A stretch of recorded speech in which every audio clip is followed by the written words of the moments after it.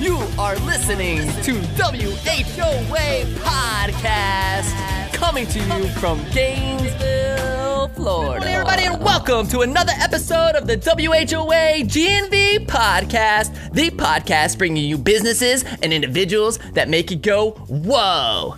Today on the show, we have Richard Allen, a Gainesville-based entrepreneur who's co-founded a number of companies, including several that are on the NASDAQ, and it goes on and on and on. I'm not even going to try to summarize this man's history, this man's bio. But Richard, thank you so much for being here, man. Hey, thanks. Great to be here. Why don't you quickly give us, we're going to dive into the origin stories in a minute, but before we do that, why don't you quickly give us just the 30 to 60 second version of who you are and what you do. Yeah, okay, so been around a long time, been in Gainesville a long time, since 1970. So long enough that we've started a bunch of companies. Among those companies, Regeneration Technologies, RTI Surgical, first NASDAQ company, Axogen, peripheral nerve regeneration company, NASDAQ company out at the park, OrthoHelix, small bone orthopedics company, currently Blue Zoo Scout, have started Exhale Assurance, Exhale Smart, and Chaologics and a number of other companies. It goes on and on and on. It kind of does. Which is awesome. Well, before we dive into your origin story, I want to remind our listeners of a couple things. Well, first, Ty texted me this morning and is like, dude, I am super, super sick. I have food poisoning. I'm definitely not making it. And I was like, oh no. So Ty, our heart goes out to you, man. And we have this feeling. This is going to be pretend Ty today. Ty, you're looking a little white over there, bro. Look at that. Yeah. So we got one of our Halloween skeletons in here filling in for Ty. But so Ty, I hope you feel better, man. And the holiday season's coming up. Just a reminder to everybody who's listening, on Tuesday, December 4th at 10 a.m., we are going to be doing our WHOA GNV Holiday Extravaganza, which is going to be at Krispy Kreme. Ty and I are giving away Krispy Kreme donuts right off the press, off the hot glaze machine. And we will be out there handing them out for free. So come out to Krispy Kreme and get your donuts and say hi to Ty and I. And Ty's standby over there looks like he could use a couple of Krispy Kremes, doesn't he? He certainly does. He looks like he could use some Krispy Kreme donuts and, thicken up a little bit. But no, man, I'm so sorry that he's sick. It was bound to happen. It was bound to happen at some point. It was either going to be him or me, and I'm sure it'll happen again in the future, and we will just learn to roll with the punches, because that's what I'm told you do in business, is that you roll with the punches. Is that true? Yeah, lots and lots of punches, lots of rolling, right? Well, cool. I want to now dive deeper into your history. I mean, take us back to what even led you to becoming an entrepreneur and getting on this roller coaster ride of all these different companies. And so please take us back in the day, Richard, please. Well, I was born in a log cabin. Is that true? No, not true, but almost. No, came from a small town in Central Florida, Lake Wales. Always was kind of a science geek on one side, like science and nature, biology, all that kind of stuff. And the other side of, I was always in trying to sell something. So I had we were selling fruit, waxed fruit, door to door when I was probably 8 and 9 years old. By the time I was 11, I think I was raising little white rabbits, and I would go around at Easter time and sell little Easter bunnies door to door. How old were you at this? I was probably 11, 12 at that time. By 13, I had my first real paying job. I made 35 cents an hour working at the local theater, and they gave me a waiver so I could work that young. Worked at 13 and 14 at the local theater. I really fell in love with both music and with business. And I had maybe a year and a half that I was running the record store and was making lots of money. But the guy that owned the wholesale chain for that wound up going bankrupt for a lot of personal reasons. He was up in Atlanta. So I had a chance to buy the store. But I wasn't making enough money to be able to afford to buy the inventory. So I go to the banks, say, hey, I just need this store's making $75,000 a year. I just need maybe a $50,000 loan, and I can scrap together the rest of it. And there was no way in the world banks were going to loan me any money. So at that point, I realized, you know what, I need to be able to figure out how business really works. So I went back to university, took a couple of extra jobs to be able to get through university, and wound up getting a degree in finance and accounting, got my CPA certificate. Jumped out from there, spent a couple of years doing small business accounting from a CPA firm, which gave me this background into 60 or 70 different businesses and how they work and how their numbers come together and how do they make money. And that was a really great background for me. But at some point, I loved science and I loved technology. And that's where the next evolution took place, because I got a chance to, as part of that, start working with heat pipe technology. A Vietnam refugee had come over, Con Dinh, with his family, a boat person, had started this company a few years later called Heat Pipe Technology. He wanted to be able to license some technology from NASA and didn't know how to do it.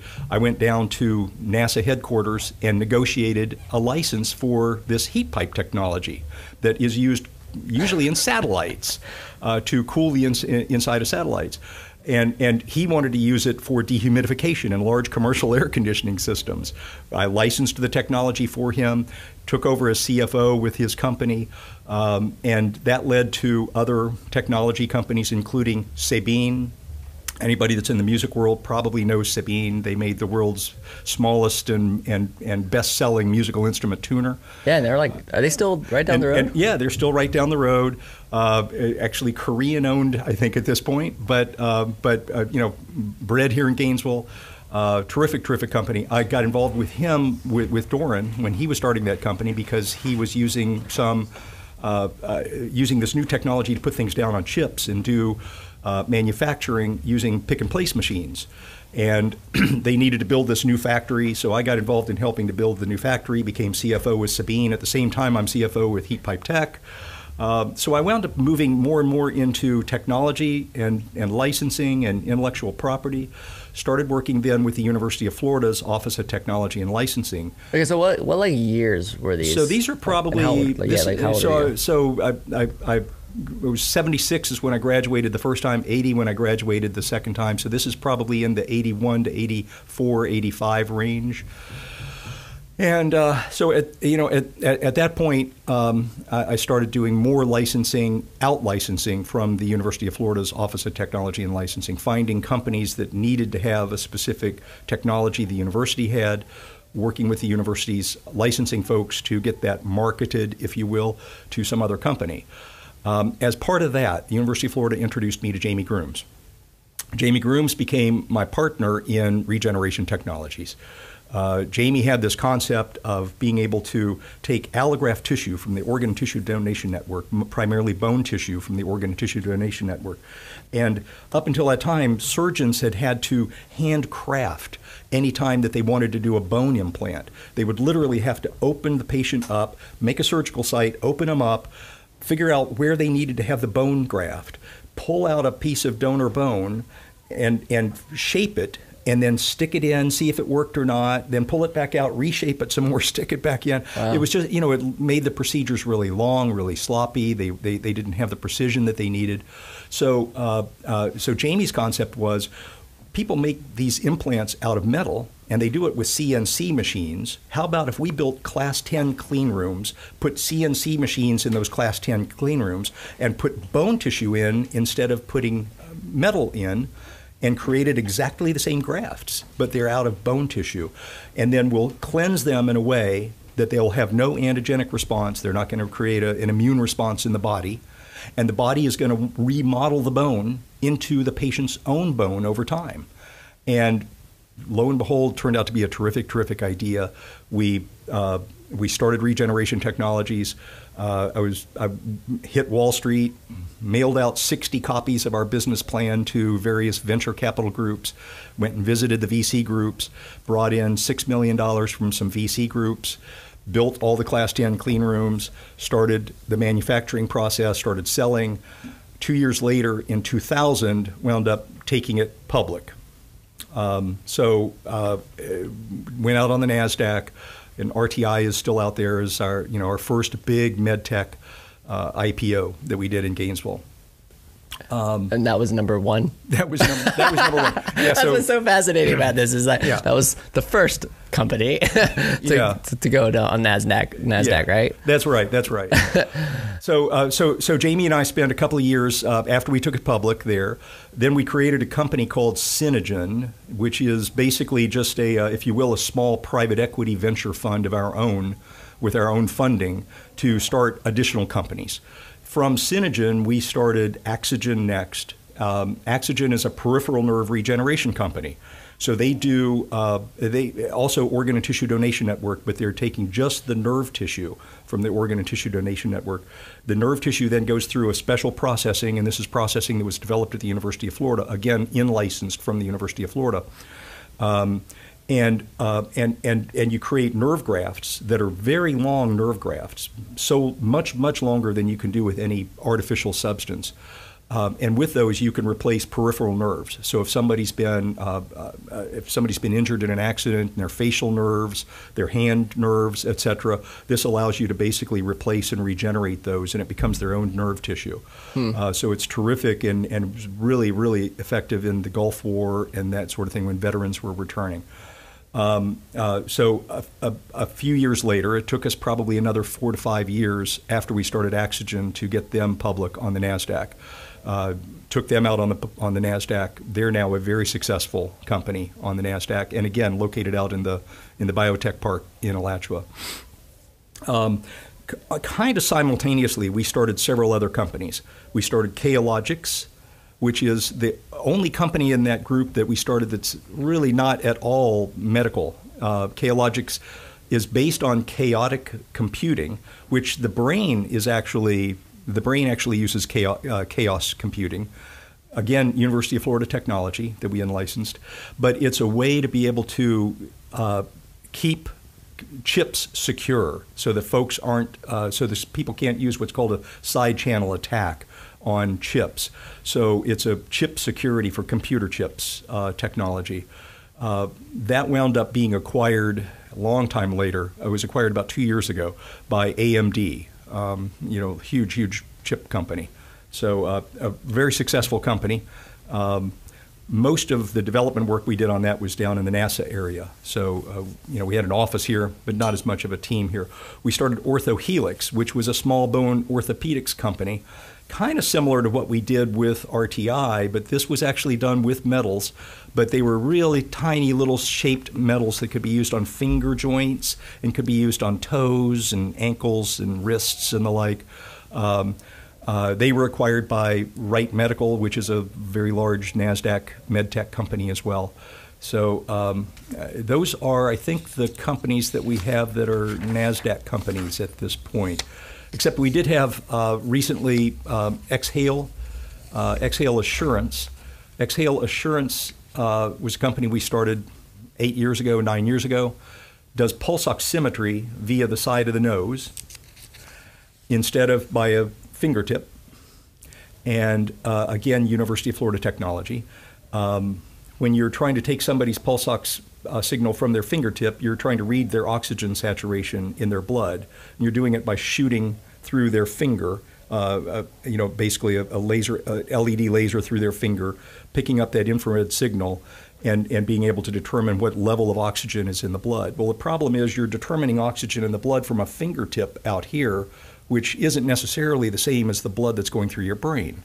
And the blood going through your brain is what you're really concerned about. Interesting. On the side of the nose, you have a branching of the internal and external carotid arteries that are coming in and out of the brain itself.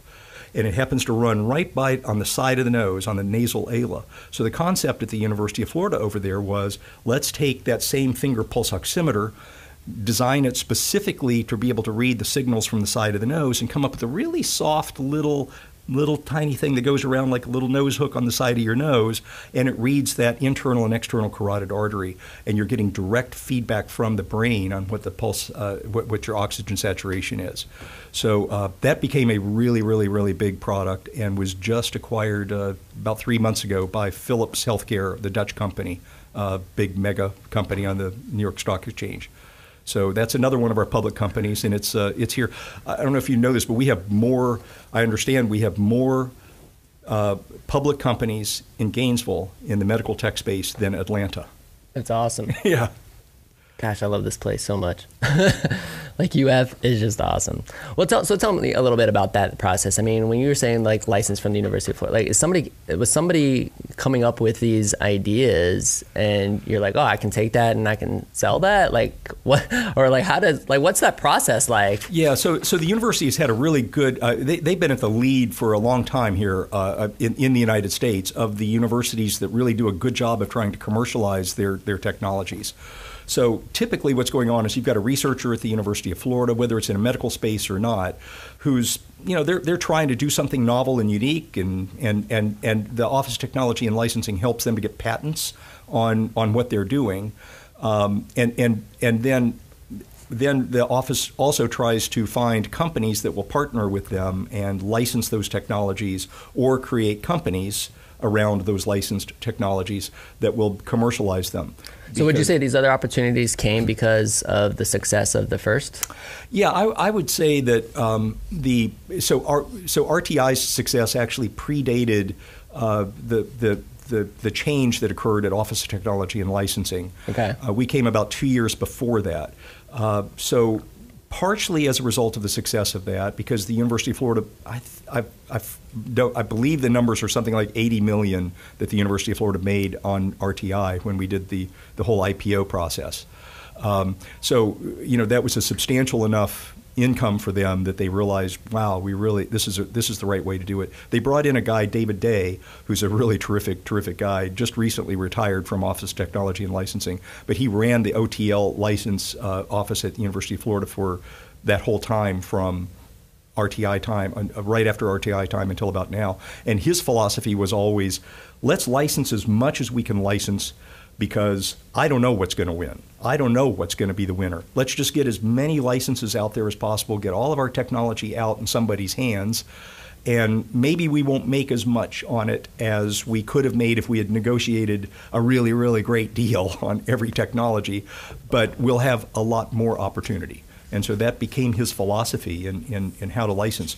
So yeah, they became very aggressive and very proactive about going after all of the scientists and all the researchers at the University of Florida and figuring out what is it that you're working on, and is it something we can patent? And if we patent it, do you want to start a company, or do you know somebody that wants to start a company? Or by the way, we've got these connections over here of folks that would like to start a company. So they're always reaching out, looking for folks that would like to license the technology. That's great. They do a really good job of that. That's really awesome. Yep. So you're still not done. No, I'm like following this timeline of events that I have here for you, and so that was So you got to exhale. Yeah. So the other technology at Exhale, there are actually two Exhale companies. The other one is one that's also going to be very successful. It's going to be another few years before we have a big event with it. But it is breath-based medication adherence monitoring. So the challenge with medication adherence monitoring, especially in clinical trials, if you can imagine this, you're a pharmaceutical company. You've spent maybe $500 million on developing a drug and getting it up to your phase 2 and phase 3 clinical studies. At phase 2 and phase 3 clinical studies, you're going to be spending another several $100 million.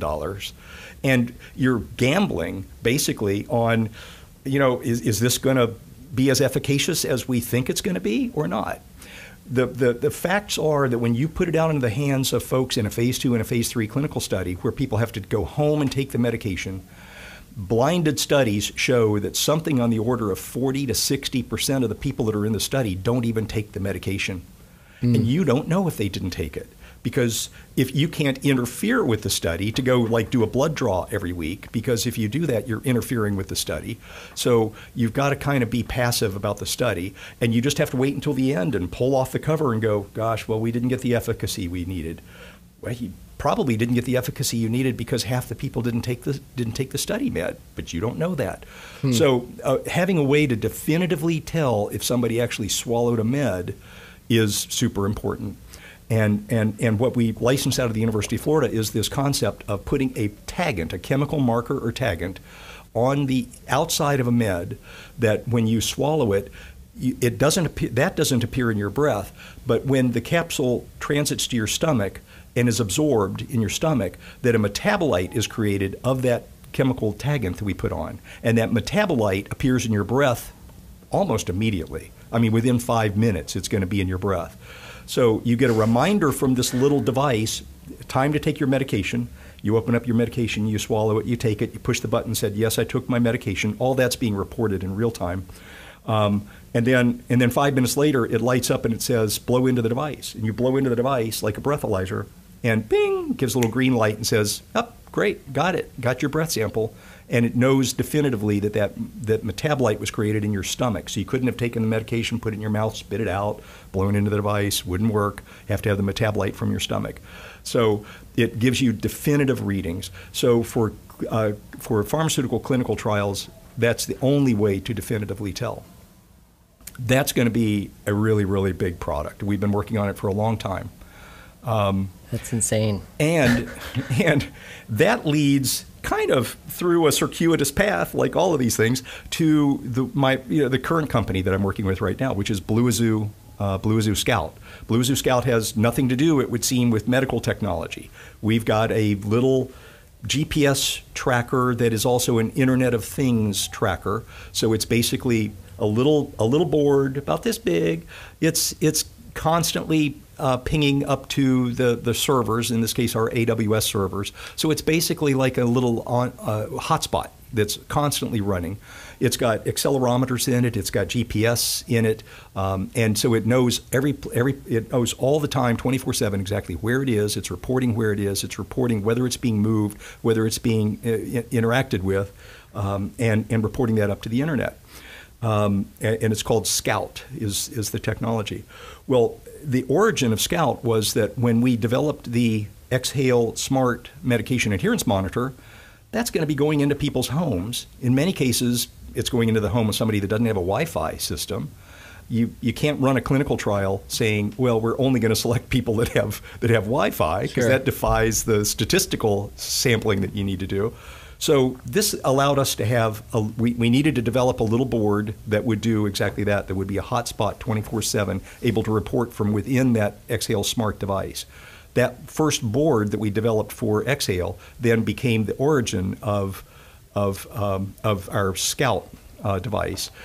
And to go way back further in the story, the person that is behind our Scout board is Glenn Zelniker. He's a PhD electrical engineer, a few years younger than I am. But we go all the way back to Sabine. So when I went back to that original Sabine story, Glenn was our hotshot young electrical engineer, like 1 or 2 years out of his PhD at the University of Florida. And when we needed to develop a new, we were working on a pro audio sound system. And when we ran into problems with developing the firmware and algorithms in that, Glenn was the guy that could always come in and solve them. He was just brilliant. I lost track of Glenn for a couple of decades at least, during which he was working for Korean companies, for Ford Motor Company, for NASA, doing development of all this firmware for digital signal processing and the like.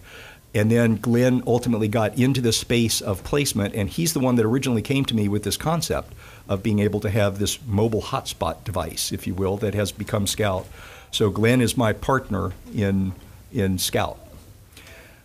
So anyway, it's a long and circuitous and tangled story. Right? Yeah, well, that's what's so interesting about it, though, because it sounds like a lot of it has almost this waterfall effect. You know, like even the one that led to Scout, for example, like the connections and the entangling of all the companies and even the knowledge and the connection, the relationships have led you to this point, which is really, really cool. I've always loved being in partners with somebody. I go back with all these companies that I've been involved with. I've never been a sole proprietor, like the only owner of a company. I've always had at least one or two or three partners. So tell me a little bit about that, because I think that'll bring a ton of value to our audience. I mean, I was in a partnership in my early days, and we split after 2 years and had a different vision. Things didn't work out, and I think it's vital to. I mean, it's a marriage. Yeah, I mean, partnerships are a marriage, right? It definitely is a marriage, and I'm happy to say that almost all, not 100%, but almost all of my partnership relationships in the past we're still really, really close friends today. So number one, it's really important to be involved with people that you really would want to be friends with, that you really have shared values. It is like a marriage, you need to have shared values in a marriage. And so it's really similar to that. It's really helpful to have complementary skill sets. I really love marketing, and I kind of love team building, and I love project management. But I'm not a great engineer. I mean, I've programmed before, but I'm no good at it. My Python book is still sitting on my desk. I'm still trying to get back into programming. But having somebody that's a terrific coder as a partner, or somebody that's got a terrific skill set for doing apps or whatever it is, then just being complementary to those is helpful. And I think in my case, the fact that I like so many different things, I love nature, I love science, I love biology, I love technology, and I love music, and I love social sciences and all that. So being kind of scattered allows you to connect into the interests and avocations of your partners, and so that's a really good connection. Was there ever like a time that you had to split with any partner? I've never had one that we've actually had to split per se, and that could be because we have had a couple of companies that we actually got a year into the company and just had to say, this isn't going to work. But it wasn't because of the people at all. It was just because you invested a year and some of your money and time, and you realized there's either too much competition or it's too complicated of a marketplace or whatever. It's just not going to work. In most of the businesses I've been involved with, it's the nature of the business that you wind up with. I always have outside investors that come in and participate in them. So, by the time you're several years into a business, when you might wind up splitting with a partner, you really kind of can't, because you're both committed to all the folks that invested in your company, and they're helping to drive you to success, because you don't want to let anybody down. Yeah. So, yeah. There's so many directions I want to take this conversation right now. So I'm going to try to remember all of them, so maybe we can circle back. Yeah. Let me jump into this word that I keep having pop into my mind as I'm looking at at your timeline of history with all these companies. I mean, there was definitely times where you were doing more than one thing. Oh, definitely, yeah. I mean, right? It just had to be. And even today, I'm also the kind of titular CEO of a company called EEG Now, which is doing it's basically, if you will, like a little shower cap that has the 10-20 electrode setups that are necessary to do EEG monitoring. Which today, normally EEG monitoring is going to take somebody 30 or 40 minutes, with a trained technician to put all these little EEG monitors on to see if you've sustained a neurological damage of some sort in an accident or whatever. And this is something you can just pop on. Any technician can pop on, and in about 3 minutes they're recording EEG. Oh wow! So we just got FDA clearance for that recently. But you're doing a multitude of things. Yeah, and that also, that goes back to another company that we had started a few years ago, Optima Neuro. That was another University of Florida technology, and the principal researcher and PhD MD behind that is the principal PhD MD behind EEG Now. Okay. So again, that's just going back to that connection. As much relationship as anything. Sure. That you find people that are really brilliant, a lot smarter than you are. That's right. Always the secret. Find a lot of people that are a lot smarter than you are to be your partners. Well, that's a great lesson to learn. So that, yeah. So I'm doing those two things simultaneously. So right how do you now. balance it all? Like how? I mean, because I mean, like in entrepreneur, you hear kind of both things, right? And this is what I hear in entrepreneurship a lot. I hear, you should really stay focused on one thing, give it your all, give it your best, like stay focused. And then you have people say, oh no, you need to diversify, you need to have multiple streams of income. I mean, that's really pulling from two ends, you know what I mean? It is. I mean, so how do you make the determination of what's right for you? Yeah. Well, and it really gets down to, on the business side too, that I hear that a lot about focus. And it is true that in the areas that you are committed to at that moment, you need to be able to really focus on those areas. But you also need to be able to pivot quickly. The one takeaway I can give you from all of the businesses that we've started, with the possible exception of one of those businesses, is that what we wound up succeeding at is not what we started out to do. In almost every case, we thought we were going to go one direction, but we kept our feet in two or three other streams and found really quickly that a couple of those other streams had pretty good current. And so we immediately pivoted and started focusing on those. Didn't necessarily stop what we were doing in the other one, but we changed our focus. And so the ability to change your focus, just like in your personal life, the ability to change your focus, to let go of something that you're worrying about, and to stop worrying about that and put your focus on something that's more constructive. It's the same thing that happens in business. And so that's one of the secrets to being able to do multiple businesses or multiple opportunities within a business at the same time is that focus. You want to be able to focus, but you also want to be able to let go of that focus when it's obvious that you need to let go of it and put the focus somewhere else. So training your attention and your focus. Has there ever been a time where you held on to something entirely too long? Yes. Yeah. And this is not. And then how did you realize that you're sometimes you hold on to something too long because, in fact, all of the cases, I've had a couple of cases like that. But in both cases, it's been where, as I said earlier, I always bring in business partners, and you've got business partners who had invested, and they're just passive investors. The last thing you ever want to do is to leave somebody hanging. Even if so, in those cases, I've always felt like I have a commitment to spend at least several years of my life devoted to trying to turn things around for them, even if I don't make money on it. The prime example for me in that was real estate, and it was my only big venture into real estate. We built the Fenimore Mill project over at Cedar Key. If you drive over to Cedar Key, out on the end, there's this beautiful historic project called Old Fenimore Mill. And we started that project. It had great vision for it, had all the financing lined up. And just about the time we were halfway through construction, the Department of Interior came through and redid the coastal barrier island regs and then drew the line in right through the middle of our property. And all of a sudden, none of the people that were going to buy our condominiums were able to get insurance. So, completely screwed the project up.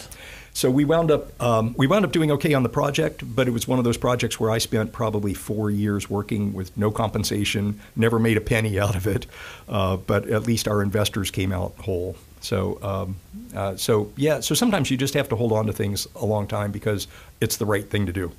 And in the long run, everything works out if you always do the right thing. Yeah. And I think that was Martin Luther King, that it's always the right time. There's never the wrong time to do the right thing, or something like that. Yeah. Yeah.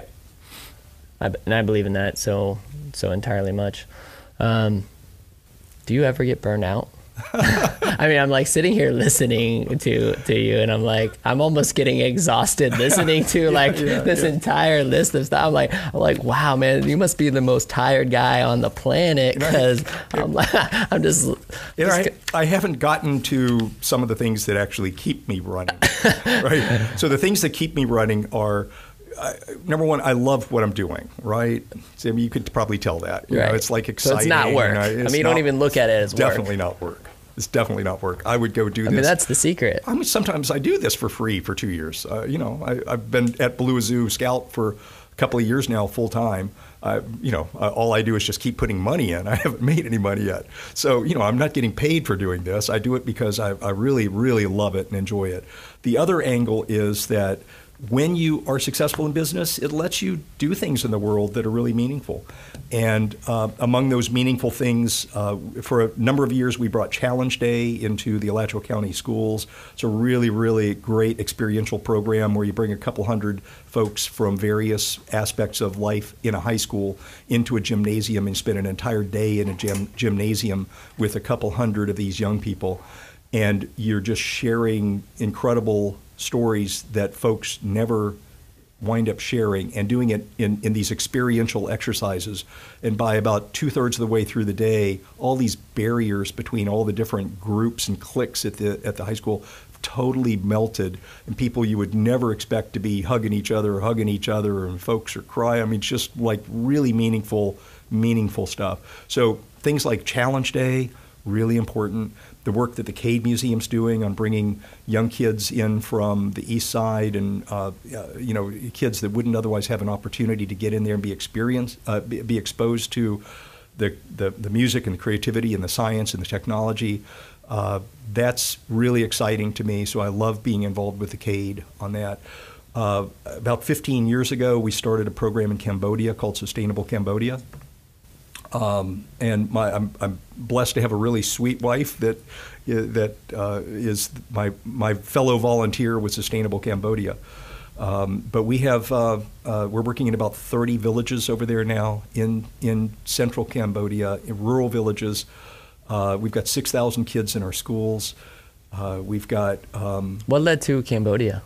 Pure serendipity. A friend of ours here in Gainesville, Bruce Lasky, was a public defender.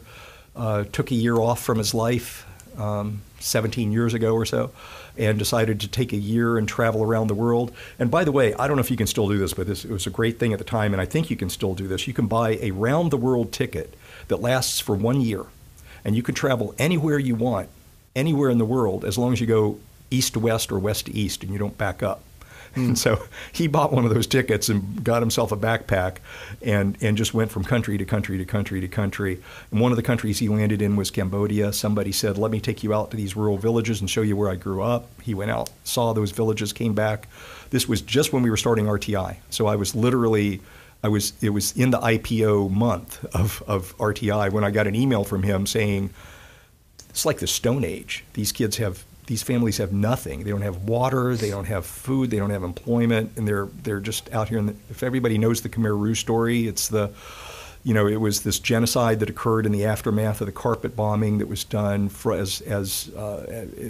the perimeters of the Vietnam War, and it disrupted the food supply in Cambodia, and created kind of a famine situation out of which this radical Maoist group came down from the mountains and decided to take over the country, and they wanted to return it to what they called Year Zero, of perfect peasant rice farmers.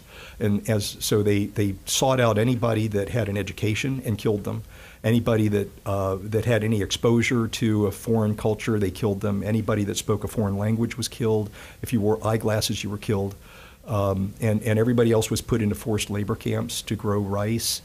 And so after a few years, there's nobody left in the country that has any educational background, and everybody's displaced. So that's the aftermath into which Bruce landed. And seeing what he did, he sent the email out. It's like the Stone Age here. Said, we'd like to we'll help you to start a little school over there. But after a couple of years, it was really clear that it wasn't going to be a sustainable school because the families, they needed the kids to work in the fields. They needed the kids to carry water. So they needed to have income. So I took about 6 months off with my wife, and we went and studied different plans and programs, the way that these work around the world, especially Heifer International, which is a great organization. And we adopted a lot of their policies and created our own organization, and went over there as volunteers and just hired Cambodian staff. And our whole organization is based on, we have no paid international staff at all. We have no paid overhead. We fund all the overhead related to it. and we have all Cambodian staff. So we've got about 150 Sustainable Cambodia team members over there, half of whom are graduates who started out as little kids in our program, went through all of our schools, graduated, got a scholarship from us to go to Cambodian University, came back, and are now part of our team. But we've had about 400 graduates now that have gone through the university program in Cambodia, Dang, and about cool. 6,000 kids in the program, about 30,000 families. So again, another relationship that led to your connection to something. And part of the passion and reason for what I do. So, like I say, I love what I do with business and science and technology, but it's also the aftermath. It's the impact that you can have because of the wealth that you create. Yeah. You know, so the money that you create then gets to go out and replicate and do a lot more good. You know, one of my favorite sayings as I get older in life is that nobody gets to the end of their life and looks back and goes, oh, you know, I started a whole bunch of companies. That was great. Oh, you know, I employed a lot of people. That was great. You know, you get to the end of your life and you look back and you go, what did I really do to make a difference in the world? And you know, so that's when I look at you and like listening to you, I'm just like, man, like this guy is so fulfilled. You know, like you just, it's obvious to me that you found your purpose and that you know that purpose. Like, you know, we have a young audience. We have, you know, I'm trying to get more and more students to listen, and like, you know, I'm talking to, you know, as a 36-year-old entrepreneur that's surrounded by students here at the dealership. That's our customer, is 95% customer, you know, 95% students. I can't tell you how many people ask, like, how do I find my purpose? Yeah. You know, like, like, I mean, what would your answer be to something like that? What does somebody need to do in order to find out their reason for being here? Yeah. So the first thing is I really, really congratulate them for asking the question, because that means that they're going to find the answer, right? I mean, the first thing is to know that there's something bigger than just, you know, just keeping up with the Joneses and making more money. Right. Science and data is really clear on that. I mean, if you go look at at family wealth and family income in the developed world and in the United States, there's a reverse correlation between wealth and income and quality of life. You know, the more money people make, the less happy they are. And the science and data on that's really clear. So asking the question means you're on the right path, you know. And I would say that it's always about just going out and finding people, finding any organization or any people that need help. The more that you're outside of your own head, the more that you're out in other people's lives and experiencing what they're experiencing, and to some extent helping them through that, that's where you're going to find, and just keep doing that. You know, you'll find the right fit as you're going through that process. Doesn't mean you need to dedicate yourself to being a nonprofit person. You can tell I'm not a nonprofit person. You know, I believe in making money because money does a lot of great things in the world. But that's how you're going to find it, going and helping other people. What do you do a lot of things to invest into yourself? I mean, do you listen to any podcasts or read books or? Yeah. So on the reading side, I'm primarily on history. I really love American history, and you know, so I've read the histories on a number of our presidents in the U.S., but also especially Revolutionary War and Constitution. You know, the formation of the country. That time, that fulfillment, if you will, of the Enlightenment was really a great period. I think it's hard for me to believe that we had so many amazing things come together in the Constitution, and at the same time they left so many really important things out. Right. and yet they also knew that they were leaving them out, and they had to kind of compromise to get there, and they figured that if we create this beautiful document, it will become a living document, and that over time it will evolve into taking care of those things that we left out. And they trusted that from that Enlightenment perspective, and in fact it has happened. So I really like history. I love studying that, especially that period of history. Does it help you in your business? Or is it just just something that you do to? No, probably, especially when you're reading, you know, all the major decisions that folks have had to make, and at various times in our country's history and political life, and the world's history. I mean, there are times when I'm sure that some of the decisions that I make are either colored by or guided by things that I've learned from reading history. I've always had a super fascination with history, and I think the biggest reason, honestly, is because I went overseas for 3 years and lived in England, and when I realized that, wow, things are a lot older over here. Boy, they are, aren't they? I mean, yeah. If anybody has the opportunity to travel and go to Europe and explore, like, you should absolutely do it, because I just realized, I was like, man, the United States is so young. Yeah, I live in literally a historic home in the Northeast Duck Pond up there. It's built in 1941, and over in Europe you go to a historic home and it was built in 1280. Yeah, exactly. Like, oh, that's old. Yeah, it's amazing. And we took a trip to France and walked the beaches of Normandy, where the guys all came ashore and stormed those cliffs. And oh my God, when you walk underneath those cliffs, it's unbelievable. It's transformative. I encourage anybody that gets to Europe should definitely take time to do that. We were talking about things that sustain. So having that purpose for the money is a big sustaining element of it, and the work that you do with the kids and the Cambodians and all that, that's a big part of it. The fact that I love it and all that is a big part of it. There's also the physical side. I am a workout nut, so every morning I'm going to either be at the gym or running, typically at the gym, and I'll spend an hour and a half every day doing physical exercise of some sort. I don't think people realize how important that is. It's transformative. And again, on science. That's the biggest investment that you probably can make into yourself is on the physical and nutritional side. I completely, certainly food and nutrition too. But I mean, again, I'm a science geek, right? So all the science and all the data just shows that everything from your neurological health to your mental health to your emotional balance, and certainly your physical well-being, all of those things are tied to the level of exercise that you get. So getting out there and really just finding something that you're passionate about and doing, whether it's biking or swimming or gym work or whatever it is, or boxing. Yeah, for everybody who was listening earlier, the boxing gym was thumping through the wall again, so I apologize on the audio. Yeah. It will not always be there, I promise. But boxing is a great exercise. Yeah. Really good. So anything that you can do like that's going to really improve your life. Can I want to kind of jump back into like the business stuff again in relation to going public. I mean, when did, because I know nothing about that process. Yeah. Obviously.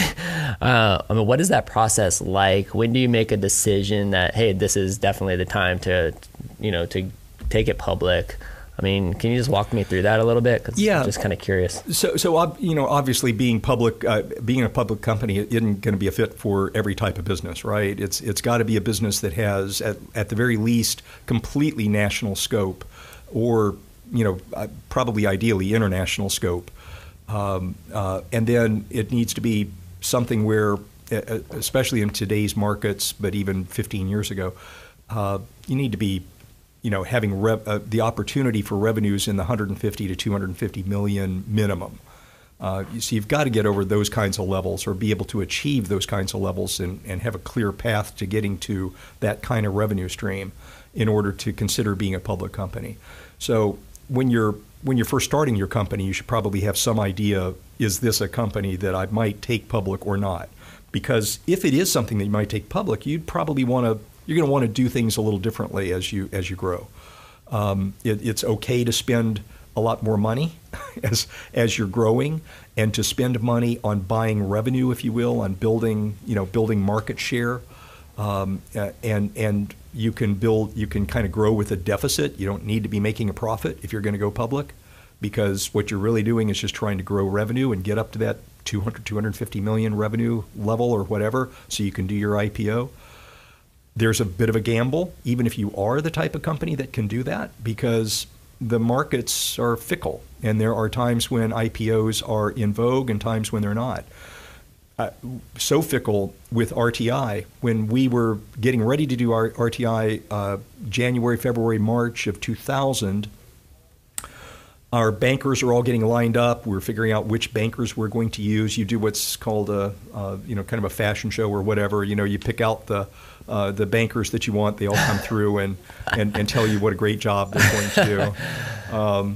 We wound up choosing Lehman Brothers, they were a terrific team. It was a terrific firm, and Bank of America were our two leads.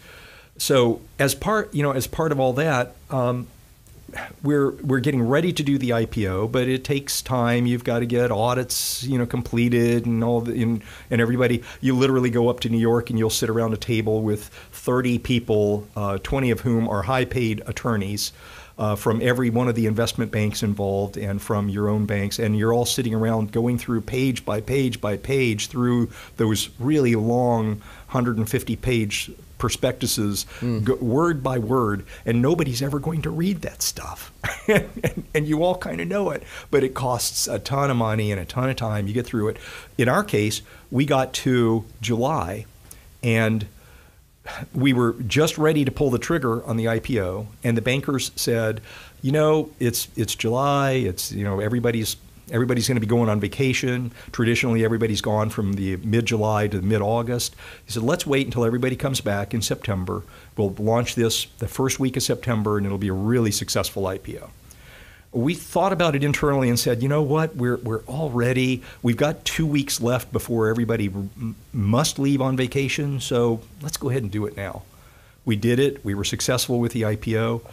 The market crashed 3 weeks later and didn't recover. There wasn't an IPO done for 2 years. Oh my gosh! So everything that I described in this podcast would have probably never happened if we had taken the advice to delay just that extra 6 weeks and wait and go out later. So it was just simply a gut instinct of now's the time? It was, and it could have been 50-50 wrong. I mean, who knows? But it worked out. It worked out for the best. But yeah, it's just one of those things that there's a serendipity involved in an IPO. Yeah, what's it like looking back to that moment now and being like, my gosh, if we hadn't done that? Yeah, there was a really cute movie called Sliding Doors, which my wife and I have always loved. That is, about basically two different time frames that people take through their lives as a door slides shut and slides open, and they take one path instead of the other, and then for the rest of the movie you're following both of the two paths simultaneously. Interesting. And so that was our. I've never seen that. That was our. Seen that? Anybody? That was our sliding door moment. Yeah. So who knows? What's your wife think of all this? I mean, you guys have been together how long? Oh yeah, we just had our first 21st year anniversary. And I say first because she used to live in Tahoe, lived in Tahoe for most of her adult life before we married, and so when we got married here on the 19th and up there on the 26th in Tahoe. So we have a Gainesville anniversary and a Tahoe anniversary. I'm right in between them right now. Okay. So this Friday will be our Tahoe anniversary. Okay, second. Well, happy anniversary. Yeah. And as to what she thinks of me, she thinks I'm crazy. Yeah. Yeah. I mean, it takes a very special woman to put up with entrepreneurs. That's absolutely true. It's absolutely true. And she's, and probably husbands on the other way for women entrepreneurs too. I'm sure. And she's got business background too. She for a number of years she ran did some of the central office stuff for Chart House, the Chart House chain of restaurants. So she's got kind of that national element of that, and she's got an accounting background, and she's into a lot of that kind of stuff too. And she basically runs the entire international office as a volunteer of Sustainable Cambodia, with 150 folks involved in about a $500,000 budget, and just does all that as volunteer work. So she's got a pretty good. She's pretty busy. Right in it as well. She's pretty busy. Yeah, that's awesome. Yeah. Well, good for her. Yeah. That's great. One of the questions, it's funny, last night I put out a question saying that I was interviewing a badass entrepreneur this morning, and and I said, hey, somebody sent me a question. And so one of the questions that I got asked, and I think it's a solid question, is if you could start all over again, what would you have done differently along your journey? You know, I read Car and Driver magazine, and that's always their last page in their magazine. They have a little thing where every month they ask somebody, so what would you have done differently? Yeah. And I always start to read that article and I go, nothing. You know, there are so many mistakes that I've made in my life. So many times that I look back and I go, gosh, I wish I hadn't done that. If I had just done this instead, things would have worked out better. And yet, talk about sliding doors, there are 1,000 sliding doors from every one of those moments. I mean, if I were to go back and correct any of those things that I kind of wish I hadn't happened that way, everything that has happened since would be different. And I don't know. I mean, I live a really beautiful life. I've got, you know, we live in the duck pond. It's like the most amazing part of Gainesville, in my opinion. I'm involved in the downtown. I love that. We get to go out to Tahoe, which is like God's country. It's amazing out there in Tahoe. My son and his wife built their house right behind ours, so we have shared backyards. I've got my granddaughter that walks through my little backyard to come see me. I'm like going, none of this might exist. None of it might exist if I had changed any of those things in the past. So it kind of goes back to I would say nothing. Kind of goes back to your point earlier about just being able to make those little pivots and just recognizing. Yeah. And that's probably the other side of it, is that if any of those things had changed, everything probably would have worked out. I'm more than a glass half full kind of guy. And I really do believe in the long run that, you know, that if you're doing things for the right reason, everything works out. What do you think of I mean, you've been here a long time. What do you think of the change that has happened in Gainesville over all these years? I love it. I love it. It's especially, you know, downtown Gainesville and everything from the corridor from the university to the downtown.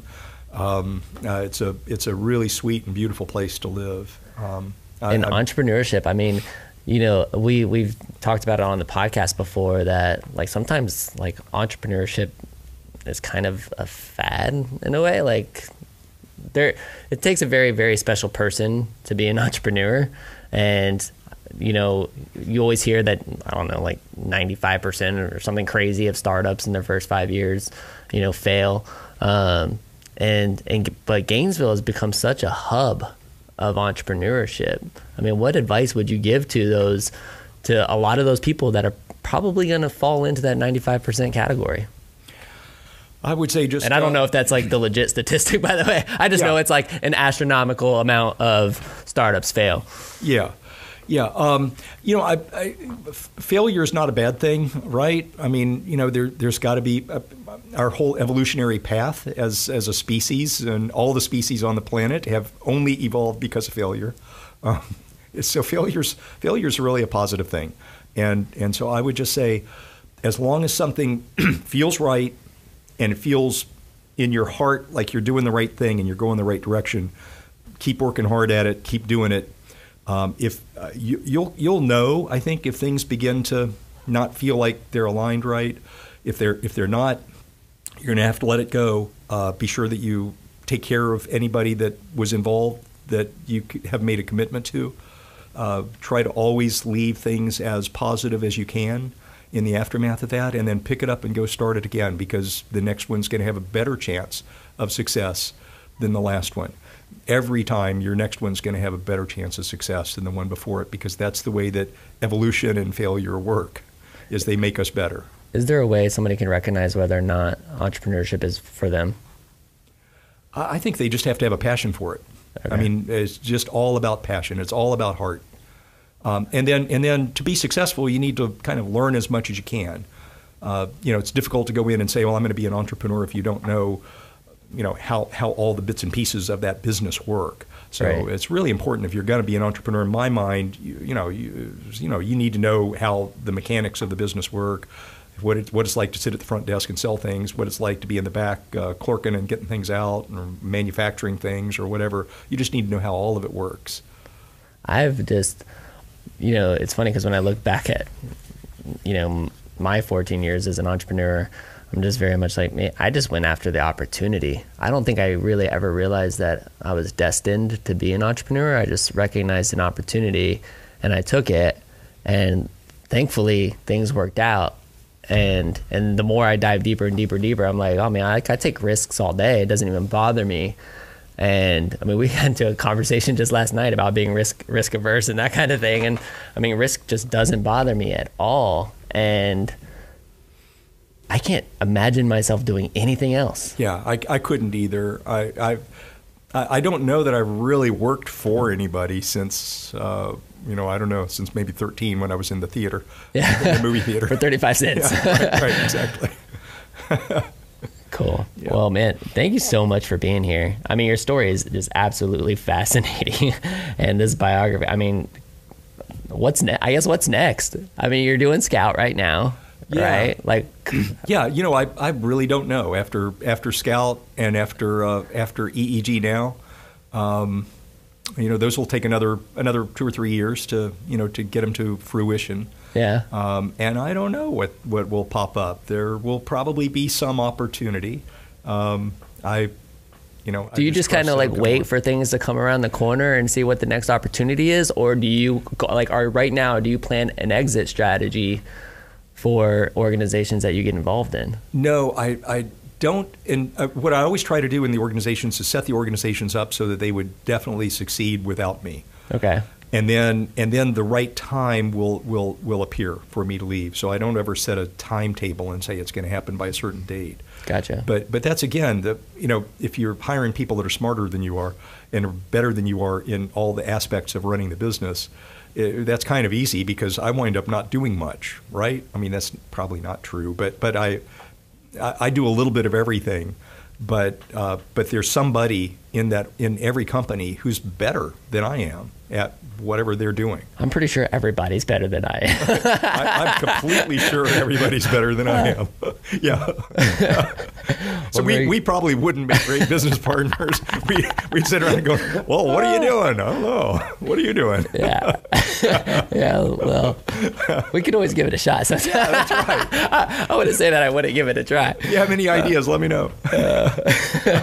Well, very good. Hey, before we sign off, tell people where they can connect with you, whether that's with Scout, like social media, that kind of stuff. Through Scout, they can. Of course, our website is findmyscout.com. Okay. Findmyscout.com. And all the links to social are probably on there too. Yep, all the links are there. My company, Synogen, is actually Jamie Grooms and I are still the partners in Synogen. My original founder of RTI and Axogen and all those other companies. That's so cool. Those relationships, man, have just blossomed into new things. So Synogen, they can also visit the Synogen website. Okay, and do you guys, is that just Synogen.com? Sorry, I didn't mean to cut you off. Yeah, okay. Synogen.com. Do you guys raise money or anything for your Cambodia stuff? Yeah, so sustainablecambodia.org. Thanks for asking that. Okay. Sustainablecambodia.org. And folks can do everything from sponsor kids there. We've got individual child sponsorship of the kids that are in the various villages and the various schools, university scholarship students, and or you can donate wells and all sorts of stuff on the site. That's super cool, man. Thank you for doing that. Yeah. And just thank you for everything that you do for the entrepreneurial scene here in Gainesville. Thanks for being on our podcast and telling this awesome story. And, it was a pleasure having you. Oh, thanks for having me on. So Gainesville, there it is. Richard Allen. Definitely support him and support his companies. And thank you so much for listening. This is the WHOA GNV podcast, the podcast bringing you businesses and individuals that make you go, whoa. We'll see you later. Bye.